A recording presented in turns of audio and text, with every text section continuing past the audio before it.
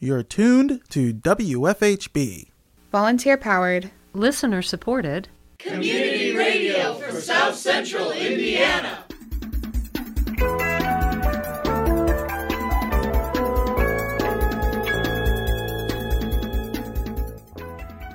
Good afternoon. Reporting for WFHB, this is Deke Hager.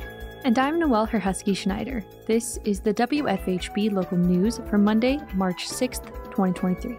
Later in the program, WFHB correspondent Zero Rose speaks with Dr. Joel Fuhrman, best-selling author and renowned physician specializing in preventative nutrition and natural healing. This interview segment is titled Foods or Fads, Do's and Don'ts. More in today's feature report. Also coming up in the next half hour, we have Activate, narratives from people making positive change, done in collaboration with the Bloomington Volunteer Network. But first, your daily headlines.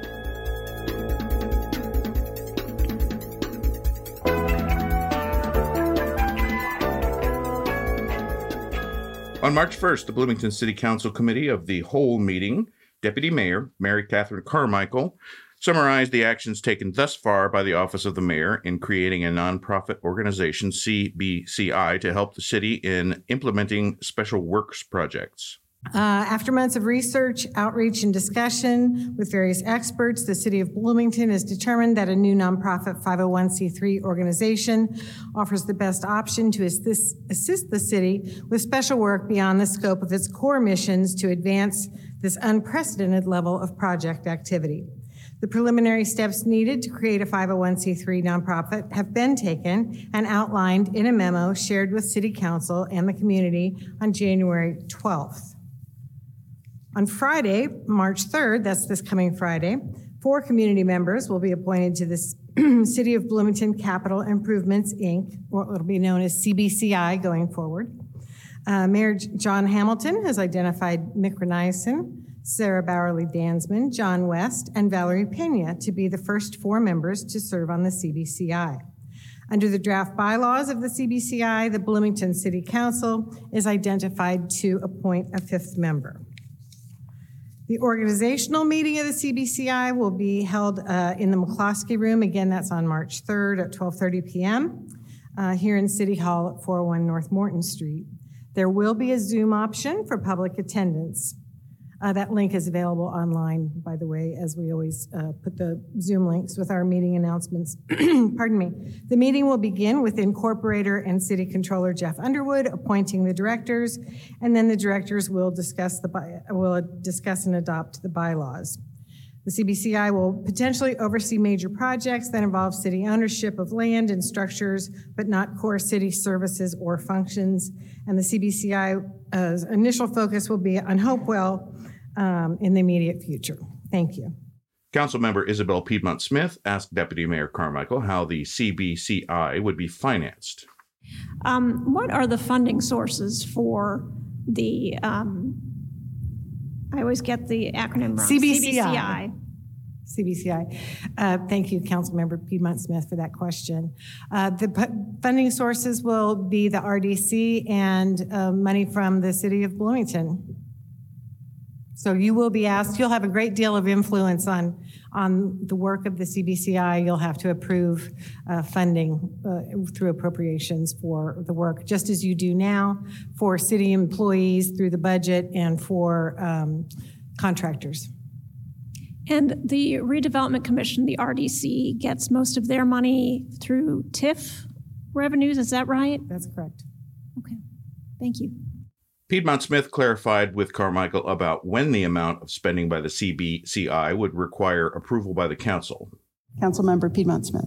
Just to follow up on this same line, it's my understanding that the City Council has to approve expenditures over $5 million from the RDC. Is that right? That's correct. Okay, thank you. The council then moved into a report from the Committee of Council Processes regarding the removal of Greg Alexander from Bloomington's Traffic Commission. Councilmember Matt Flaherty delivered the findings of the committee, the first being the withdrawal of the resolution to remove Alexander. Instead, the commission suggested that he should be given time to respond. So our work on the committee, we sought to apply relevant legal guidance to that question and ensure that any removal, if pursued by the council, is done lawfully. So in doing so, the committee reached several recommendations that are outlined in the third section of this report, and I'll go through those now. 3.1, substantive due process considerations. First, the committee recommends that the motion for removal on the table be withdrawn. The committee reached this conclusion because it believes the motion does not adequately describe the conduct, statements, and/or omissions that are the basis of the proposed removal. This raises concerns with respect to fairness and substantive due process.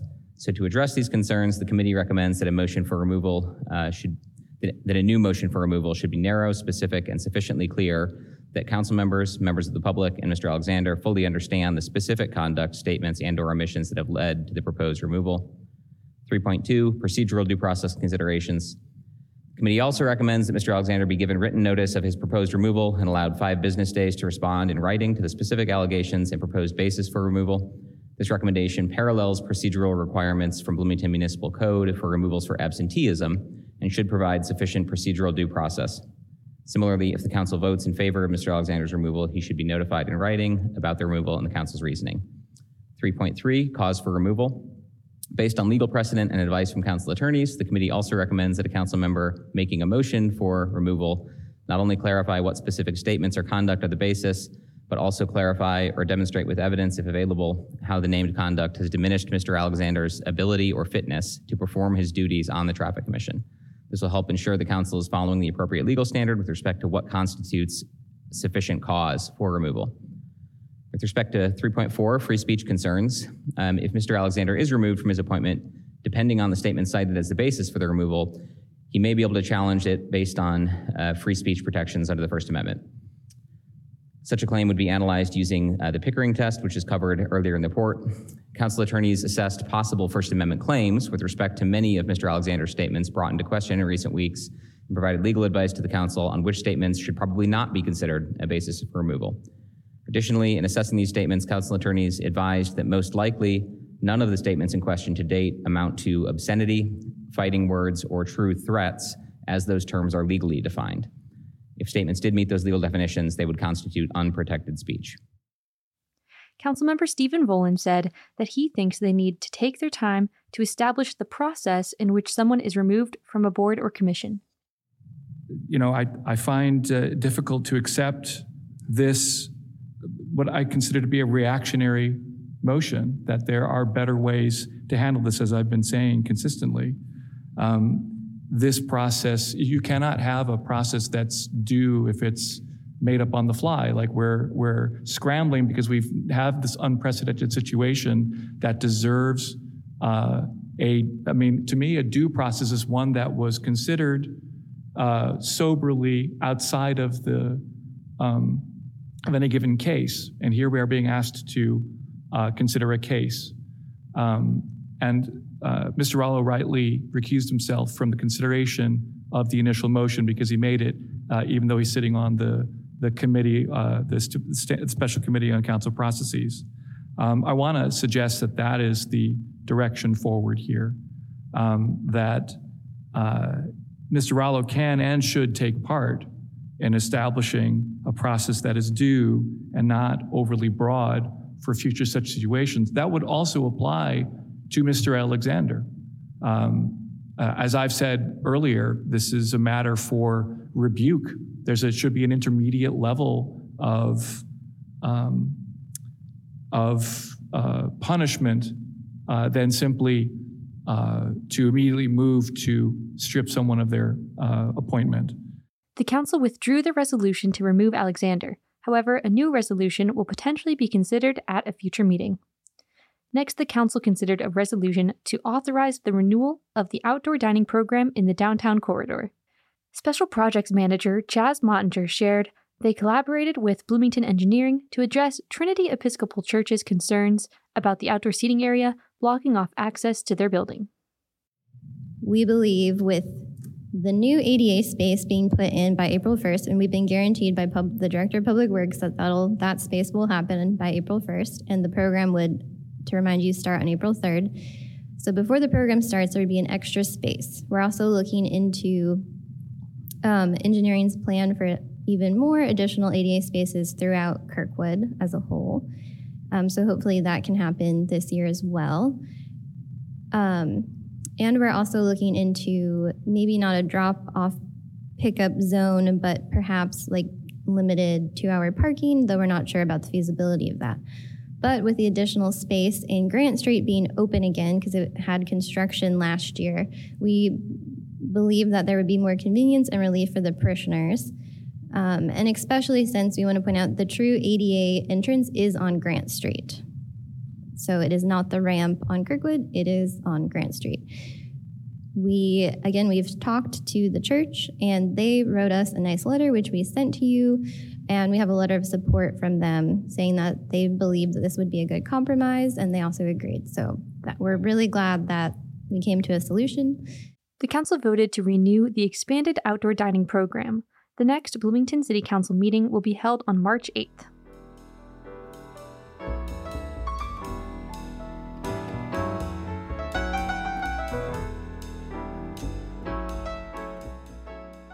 In today's feature report, WFHB correspondent Zero Rose speaks with Dr. Joel Furman, best-selling author and renowned physician specializing in preventative nutrition and natural healing. This interview segment is titled Foods or Fads, Do's and Don'ts. This week, the conversation begins with our guest discussing various vegetable oils and whether or not they are good for you. Zero Rose has more.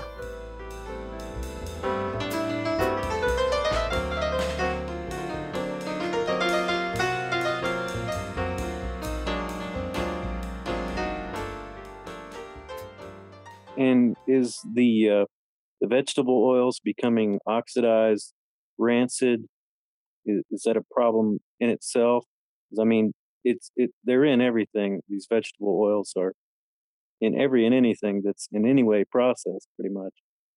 What are the direct problems that those cause, which is so pervasive in the average person's diet? That's correct. Even glycidal from the extraction chemicals for oils, the chemical extraction leaves glycidal residue, which is a toxin that's in baby formulas, even for the oil they put in baby formulas. But of course, the oils have these toxins in them. But besides the fact, when you heat an oil, you form more rancid and carcinogenic, genotoxic, and cytotoxic compounds, dangerous compounds from heating oils. That's why there's a relationship between fried foods and such a higher rate of cancer, particularly fried foods and Crohn's disease and colitis and autoimmune conditions.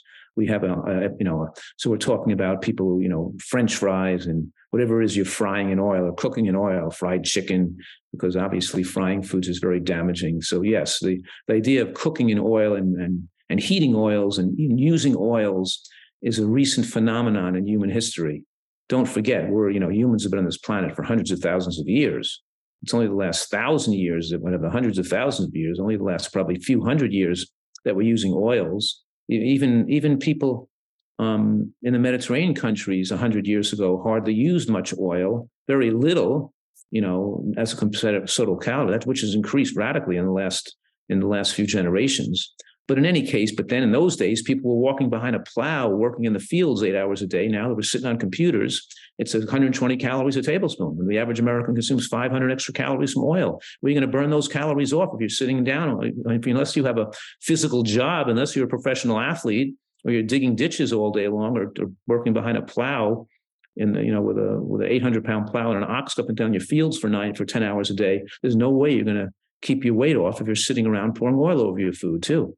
And people don't recognize how dangerous the fat on the body is too, because fat cells spew out cytokines, lipokines, and reactive oxygen species because they're not adequately perfused with blood supply. They're low oxygenated tissue, and the fat cells make you insulin resistant, so then make your glucose circulate higher and make your insulin production go higher and produce more estrogen, so they're hormonally setting you up for cancer.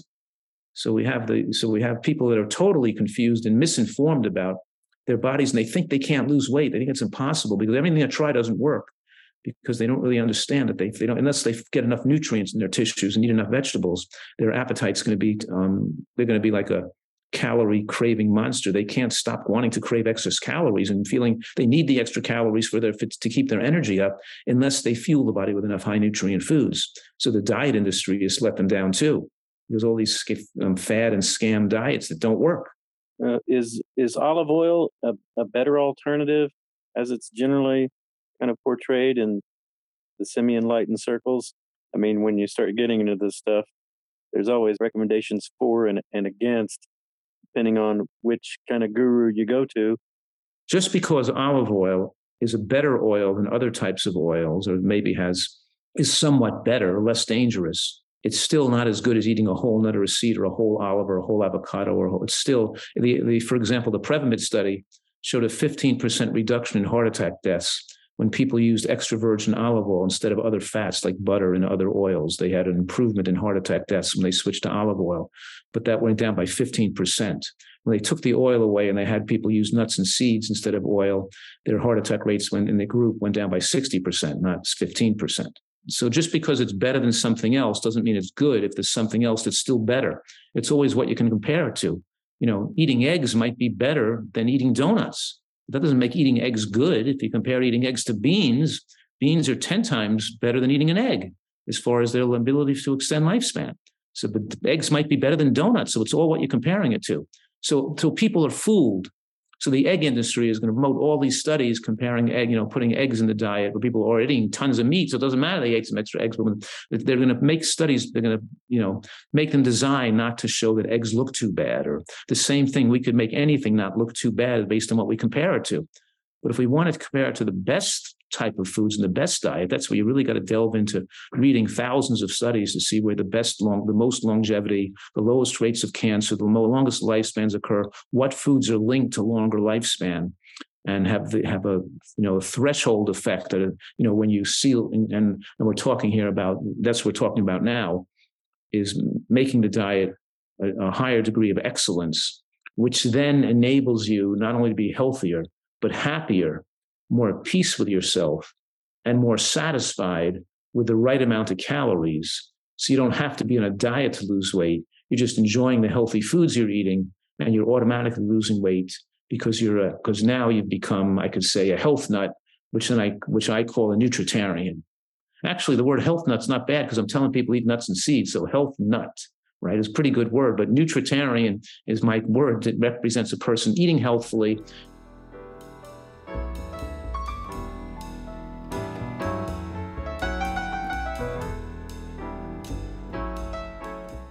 Up next, we have Activate, narratives from people making positive change, done in collaboration with the Bloomington Volunteer Network.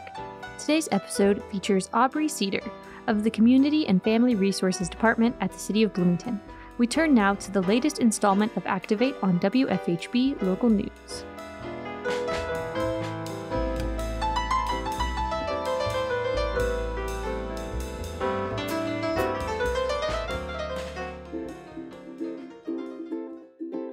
Welcome to Activate, featuring stories of inspiration from your community members who stand up for what they believe in, and encouraging you to live your passion, make a difference, and get involved.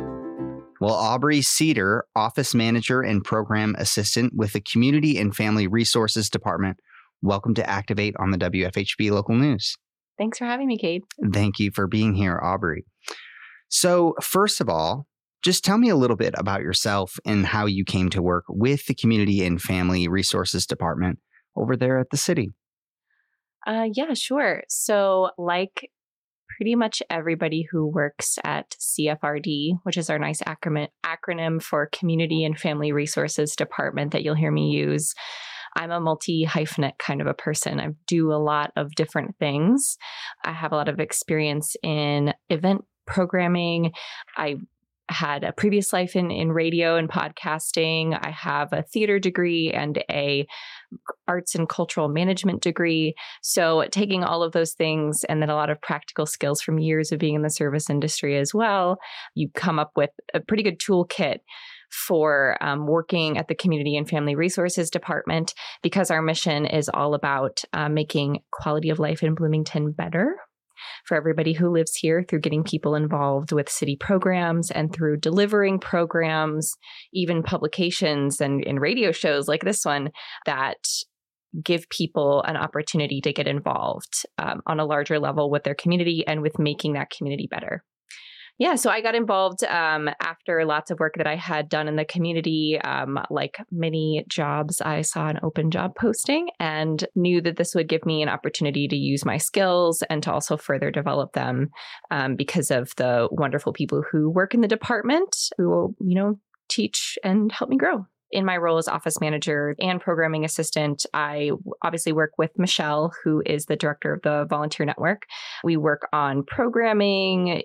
But then, I help all of the programmers with the things that they're doing, whether they need design help or they need, financial secretary stuff, notary stuff, all of the little bits and pieces that make events and programming happen.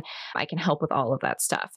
So I support that effort. In terms of supporting volunteerism through my role as a person who has been involved in service my whole life in a lot of different ways. My family has a long history of volunteerism in the community.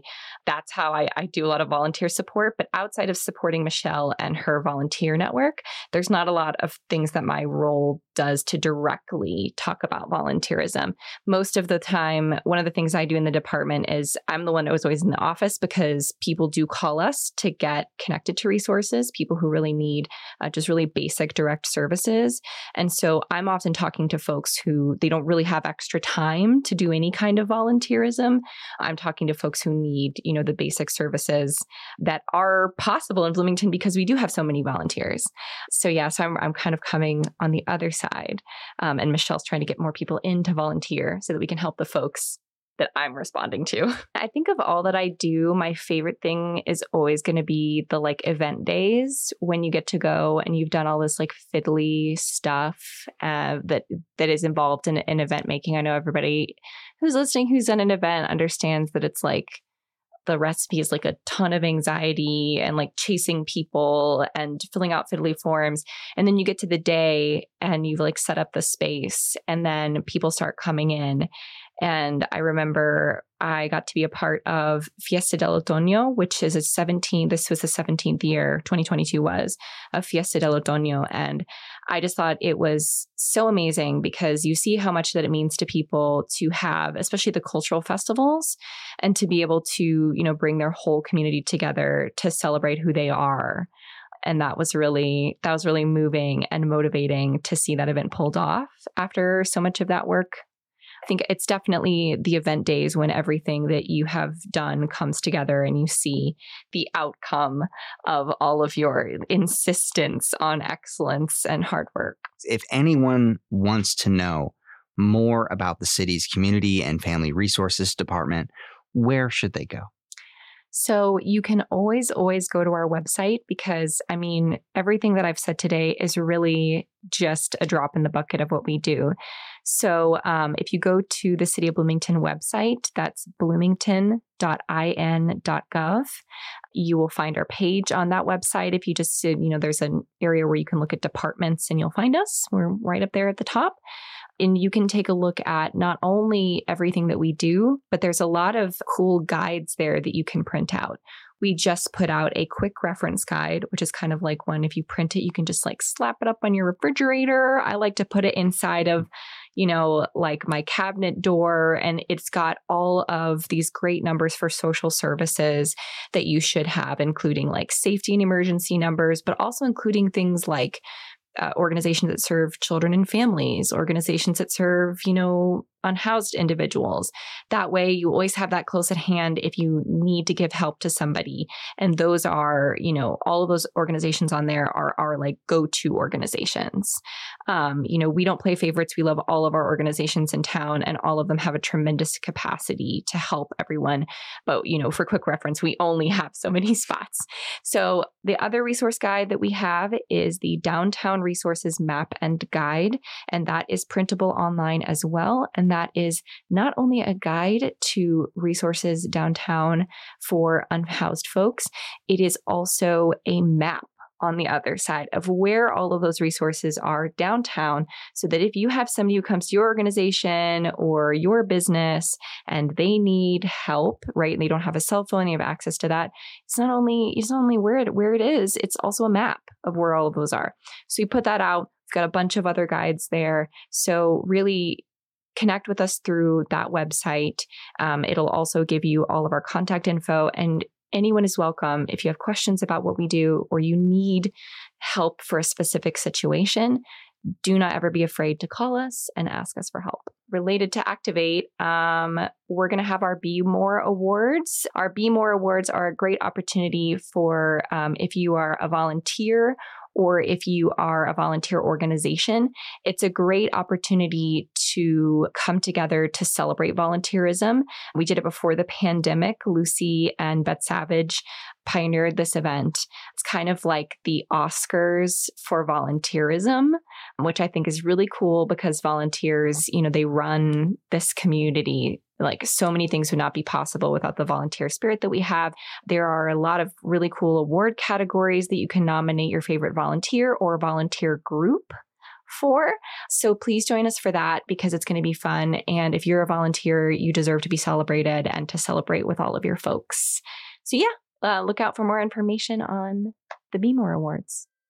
You've been listening to Activate, a co-production of WFHB and City of Bloomington Volunteer Network, working together to build an empowered, vibrant, engaged community. To find more information about volunteering in your community, visit bloomington.in.gov/volunteer.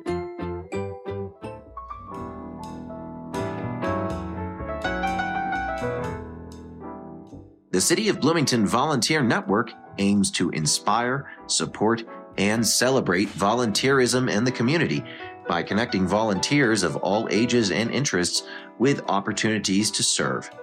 They invite you to get involved and make a difference by visiting bloomingtonvolunteernetwork.org or emailing getconnected@bloomington.in.gov to learn more.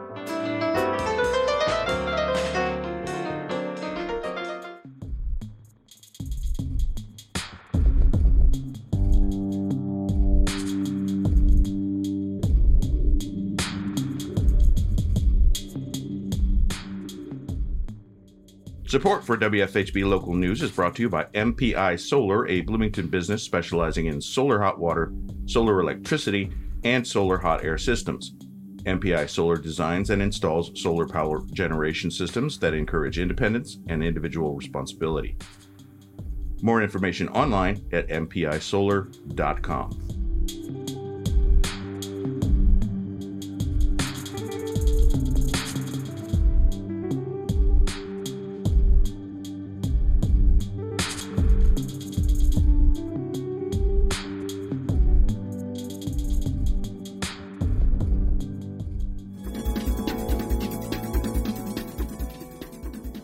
You've been listening to the WFHB Local News. Today's headlines were written by Noelle Herhusky-Schneider and Abe Shapiro in partnership with CATS, Community Access Television Services. Our feature was produced by Zero Rose. Our theme music is provided by Mark Bingham and the Social Climbers. Engineer and executive producer is Cade Young. For WFHB, I'm Deke Hager. And I'm Noelle Herhusky-Schneider. Thanks for supporting Indiana's only volunteer-powered, listener-supported independent daily news program. You can hear tonight's full broadcast online at WFHB.org. The WFHB Local News is also available as a podcast. Just search our call letters, WFHB, wherever you listen to your podcasts. Subscribe to never miss another local news program. Stay tuned for With Good Reason, coming up next on WFHB.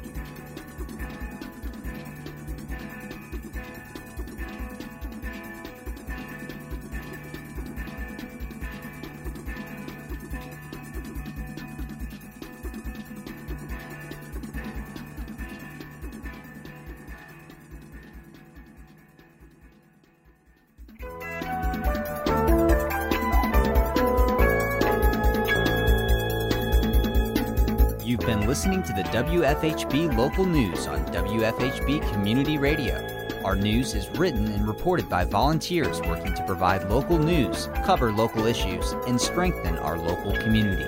We invite you to participate. You may submit questions, comments, and story ideas to news@WFHB.org.